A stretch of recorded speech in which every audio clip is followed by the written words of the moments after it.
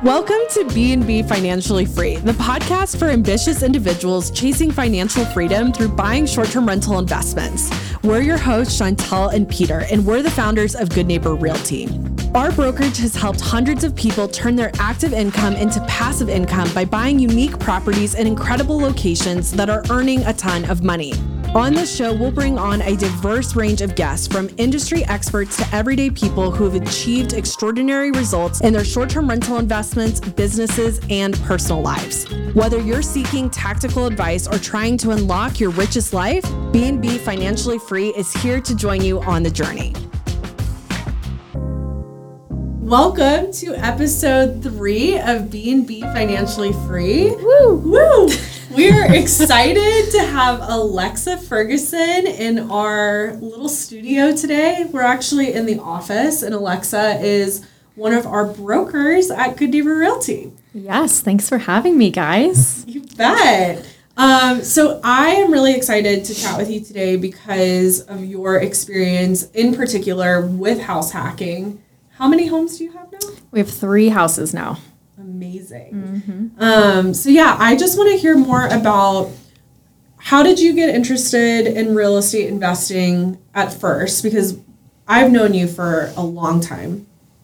In fact, I can't even remember when I didn't know you. It's at true. This point. We were wee babes. We really were. In Florida. So maybe you could tell the story of us. This is going to take a turn. And how this led to where your real estate investing journey from being a wee girl in Florida to now someone who owns 3 short-term rentals. Well, it all goes back to the Christmas pageant.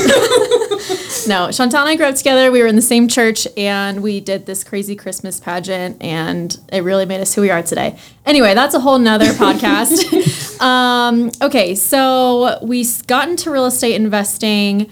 My husband, Reed, he actually got us into it. He was in grad school. Instead of taking a job, because he had kind of a light schedule, he was like, let me learn how to manage money. So he started reading all these books, listening to all these podcasts, and he was like, hey, this house hacking idea is like what we need to do. We were like planning to get married and move and whatever. So we were like, all right, let's do it. So we moved to Denver. We were like pretty fresh out of school. We had just gotten married. We were 24. And we had like no money. And we were like, let's buy our first house. Seemed like a good idea. And we put 3.5% down. We bought our first house for $380,000, which was really great. Wow. Yeah, glory days, low interest rate. And then we rented our basement. Originally as a long-term rental, and we made like $1,500 a month, which was like half our mortgage, which was amazing. And then we're like, let's try this whole Airbnb thing, see if it was like a new, no one was talking about it really even then. And we're like, let's just try it. And then we're like, oh, we're making double what we were making when we had a long-term person down here. So that really like got us into it. We went hard in Airbnb after that. We had the itch for sure. So then we moved out of that house. We rented the whole house as a full Airbnb, and then it became a cash flowing asset for us that we'll hold on to for a really long time. Did it again at a second house that was just like a mile away, rented the basement, lived for free, and then recently moved out of that one. Now that one is a full Airbnb that cash flows for us, and now we're living in our third one, and we rent the basement of that one. We'll probably stay there for a little bit longer, but that's kind of been our journey so far. I love that. So when Reed first told you about house hacking, did you have any context for this? Were you initially on board? Were you excited about it? Yeah. I was like, yeah, okay, whatever. No, I was like, that makes so much sense to purchase a property that will appreciate over time. This is like a long game thing for us from the beginning, and then have other people pay our mortgage, even if it's just a part. And initially our goal was just to like reduce expenses as much as we could. So yeah, like cut out our biggest expense, which is our living expense. And so that instantly like changed the game for us financially.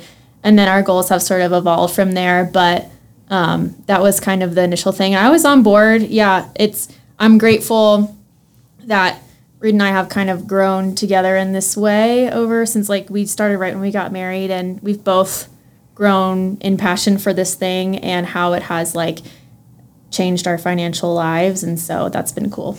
That is really cool. So when you first purchased your primary residence, what were you doing at the time? Were you in real estate at the time? So I was doing public relations for attorneys. It wasn't my passion, to say the least. It was fine. It was a great company, but I was just like, I just don't like care about this truly to dedicate all my time to it. So yeah, I had a W-2 job. Reed is a structural engineer, so he also had a W-2 job. I think we got our first mortgage off of like our offer letters that we had, and we put, I think it was like $17,000 down or something. And we wanted to buy a car at the same time, so we asked our parents to give us a private loan for that so we could actually qualify for the house. Like, we really started with as little as you could, which worked for us at the time. Mm-hmm. And tell us about the initial setup. So you started with long-term rental, and then you had to convert to short-term rental, and obviously you don't need furniture, or did you furnish it for the long-term rental? No, we didn't. And it was also like COVID hit right when we bought this house. Literally while we were under contract. We were under contract for 90 days because COVID hit in the middle. So that was wild. But yeah, so we were like, I don't think that Airbnb is even a thing if we wanted to try it right now. And so we just put a long-term person there for 6 months. And then we wanted to give Airbnb a shot. So then we furnished. And we went really simple, some Facebook Marketplace stuff, some cheap furniture, really like not design. If I've learned one thing over the past few years, that design is not my skill set. I think it looks so good, and then I look back and I'm like, this is horrible. Like, why would anyone want to stay here? But yeah, it was really bare bones, really minimal, and I think we furnished our first one for like maybe just under $5,000. Yeah, so that was the setup for the first one. Nice. Mm-hmm. Yeah, I mean, so how do you think that like Airbnb and like house hacking has kind of like given you more freedom throughout just like the short time that you've really been investing here? I mean, it's changed a lot of our clients' lives. It's changed Chantal and my life as well. What do you think the impact is for just investing for just such a short time? Yeah. So it's pretty wild to think like, so we're on our third property now. It's only 3 houses. It's nothing crazy. And we we just moved into the third one and started renting the second one. So all of our projections are saying we should be netting $60,000 a year from these 3 properties, which is wild. That was like more than I made in my PR job, you know? So that has been really powerful for us in the sense of it just gives us options. So when I started doing real estate on the side while I was still working my PR job just to like speed up our investing. Like, we wanted to make money faster. I was like, I'll do 2 deals a year, whatever. And then I was like, wait, this is like way more fun and fulfilling working with investors. This is like my true passion. So I wanted to take that full time, but it's really scary to go from W-2 to full commission. And because we had our properties making us money, it was much easier. I was like, if I can't get business for a couple of months, like, we're fine. Our properties are at the minimum covering all of our biggest expenses, and then most of the time making us money too. So gave me freedom to move into a career that I actually was passionate about, which was awesome. And then now it just gives us flexibility. Like, say I have a slow month working, we're covered. Say I want to go on vacation for a bit, we're fine, we can do that.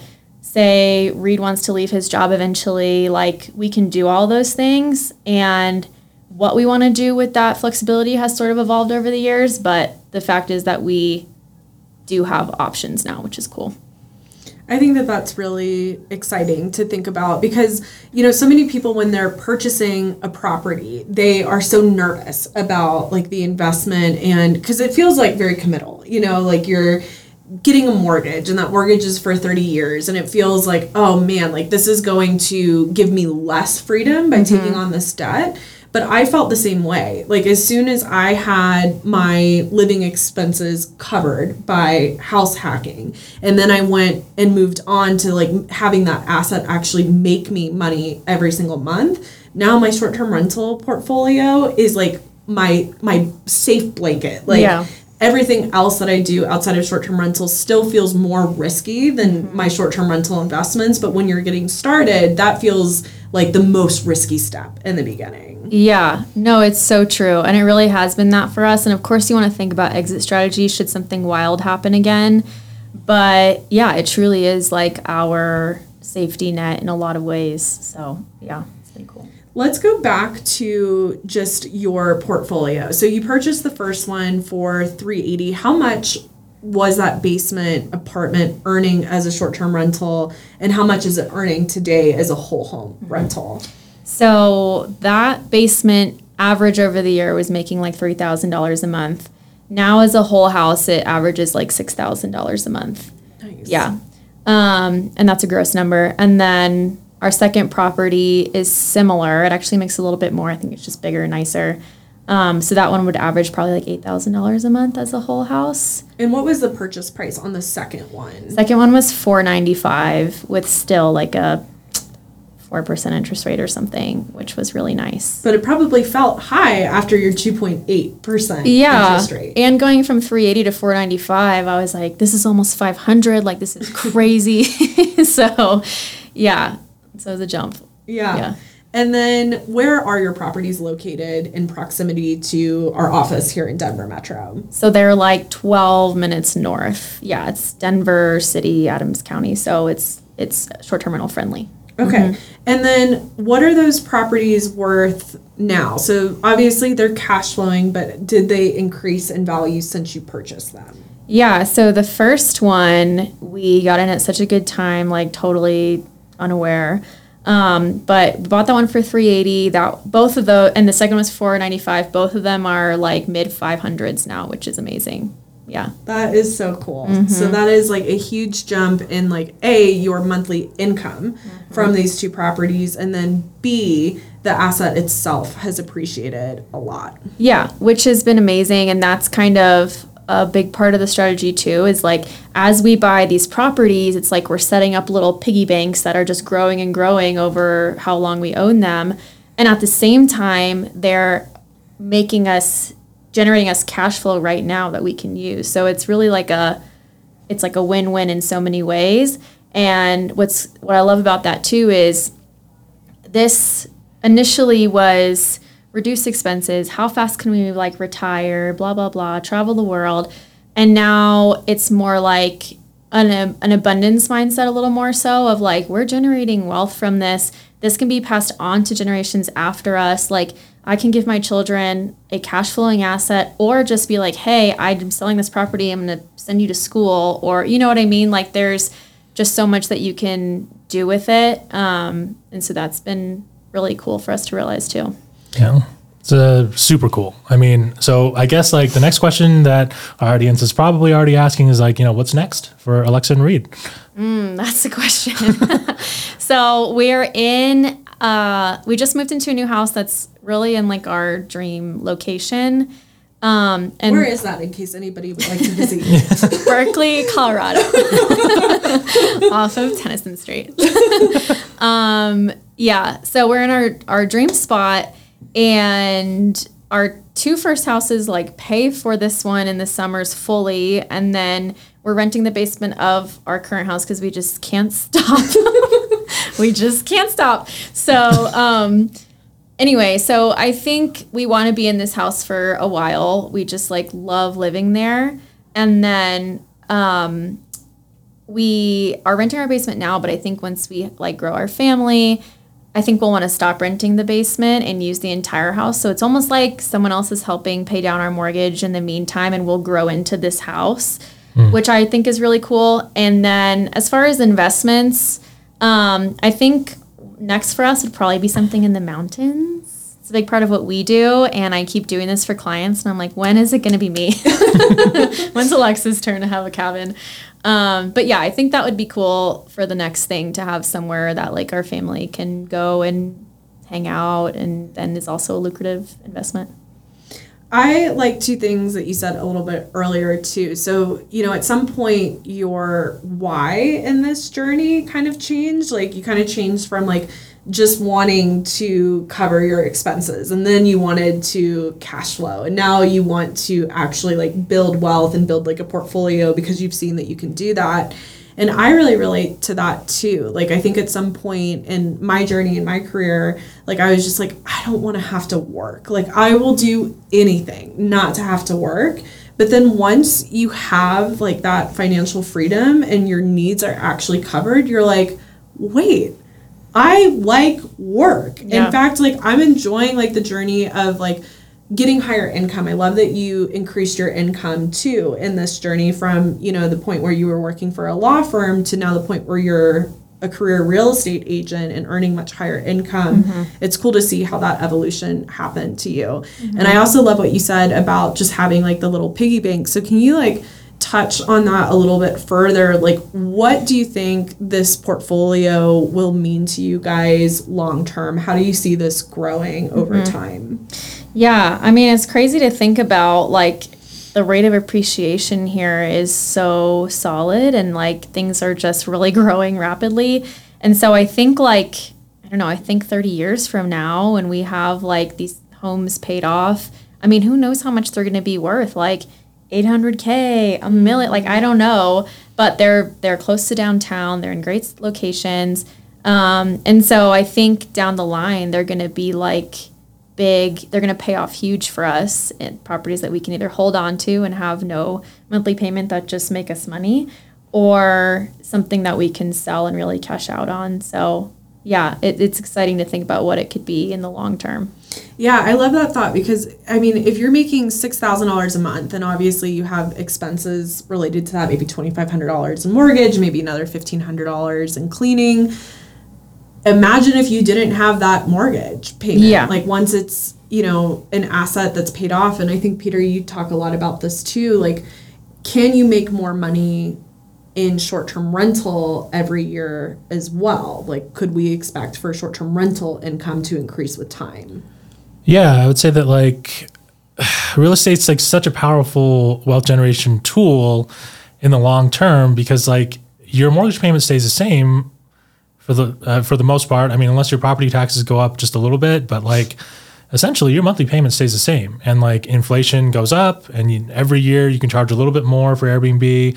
Every year your house goes up a little bit more. I mean, you know, a lot of our clients are like serial entrepreneurs as well. So they're always looking for like other stuff and, you know, they're doing Turo and stuff and they're like trying to rent out their cars, but it's just not the same. It's just not as good as real estate because the asset is always depreciating in most of these other businesses. So like, if you can like stick with real estate in the long term, it will automatically give you more financial security like every year.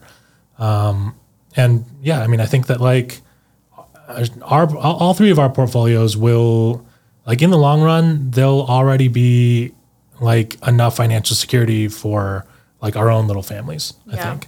But of course, like, you know, with the abundance mindset, we're just always like, hey, like, you know, the more people we can help, the more wealth we can grow, like, you know, the better we can enrich other people's lives around us. And adding to that too, I think there's also ways to accelerate how much more we can make off of the same property. So I was saying that initially we just like put whatever simple minimalist furniture in our house. And then we rented the house, it did fine. In the next few years, a lot more short-term rentals came on the market. And so there was a lot more you had to do to be competitive and really be like a top performing property in your area.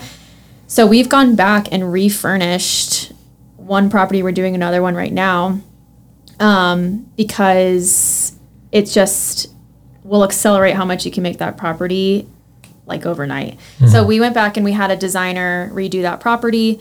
And the first one. Yep. Okay, so originally you just set it up with kind of Facebook Marketplace, like bare bones. Did you do that on the upstairs too for that one originally? Yeah, okay. All just ugly. Yeah. And I was like, why are people staying here? It's so ugly. But anyways. And I think that's like such a good point though. Like, and we said this in our first episode, but the market has really changed. Like at some point, that was working. Like you were way ahead of the curve if you had like matching anything. And Yeah. if you had professional photography, which you did, I mean, her place wasn't that ugly. Like, It's kind of ugly. but like, talk to us now about like the investment that you made again into that property and how you've seen that property perform since that investment. Yeah. So when we had it just very simply furnished, it was grossing like $55,000 a year. Top properties in our area should be making like $80,000 to $90,000. And so we were like, we are way behind the curve here. Like, we were doing well. Now there's ones that are way better than us. So we had a designer come in, and we tried to have her like use what she could from the property to kind of be a little bit cost effective with it. And then we just like sold whatever she couldn't use, which ended up being a lot of stuff because she was like, I can't do anything with this. This couch is just ugly. This belongs in the trash. Yeah, I was like, ow, but okay. You're the expert. So she came in and redesigned it, I think for like $15,000. And it looks so good. We went granny chic with it because the house has like these kind of old things about it, like pink tile in the bathrooms. And we did this fun, like dark turquoise paint on like the walls and the ceiling. I just think I love it. Anyway, and now we're on track to do conservatively like $75,000 this year with that house. So it was an investment of cash up front, but in the long run, it's really going to make a big difference. That's crazy because I mean that $15,000 that you put up front, not only do you get that back in year one, but you can get $5,000 more than that in year one, and then that's going to continue to happen like every year that goes past. That is so cool and interesting that you were able to redesign that. Something that people ask me about all the time is like, why are people renting basement units? Like, what type of people stay in your basements? Like, why are they there? What are they doing? Where are they from? How many of them are down there? I'm like, why are you? We've had people like honeymoon in our basement, and That I'm is like, wild. I'm like, oh man, I hope you're having a good time. But yeah, people come for all sorts of reasons. There's parents who are here to help move their daughter in down the street. There's families here for a softball tournament. There's people who are here on a work trip, people who just want to come see the area, like visit Denver, Red Rocks concerts, the whole thing. Usually, like, we allow max of 4 people down there. We don't want anyone getting rowdy. We have noise machines everywhere just in case. But yeah, I mean, it's been interesting to see what kind of people come and stay in your basement. And yeah, people don't mind that you're not necessarily in downtown Denver, as long as you're close in proximity to most things. Like, our other 2 houses are right where all the highways sort of meet. So it's like a quick shot up to Boulder, a quick shot out to Red Rocks, 12 minutes to downtown.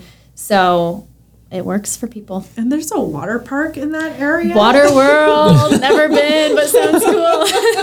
We're going to have a team outing at Water World. For sure. Waterworld is fantastic. I grew up here in Denver, so I've actually been. Would you recommend? Yeah, it's fantastic. It really is. If you put on sunscreen, I should list it as an amenity, is what you're saying. Yeah. Okay, that pause said everything.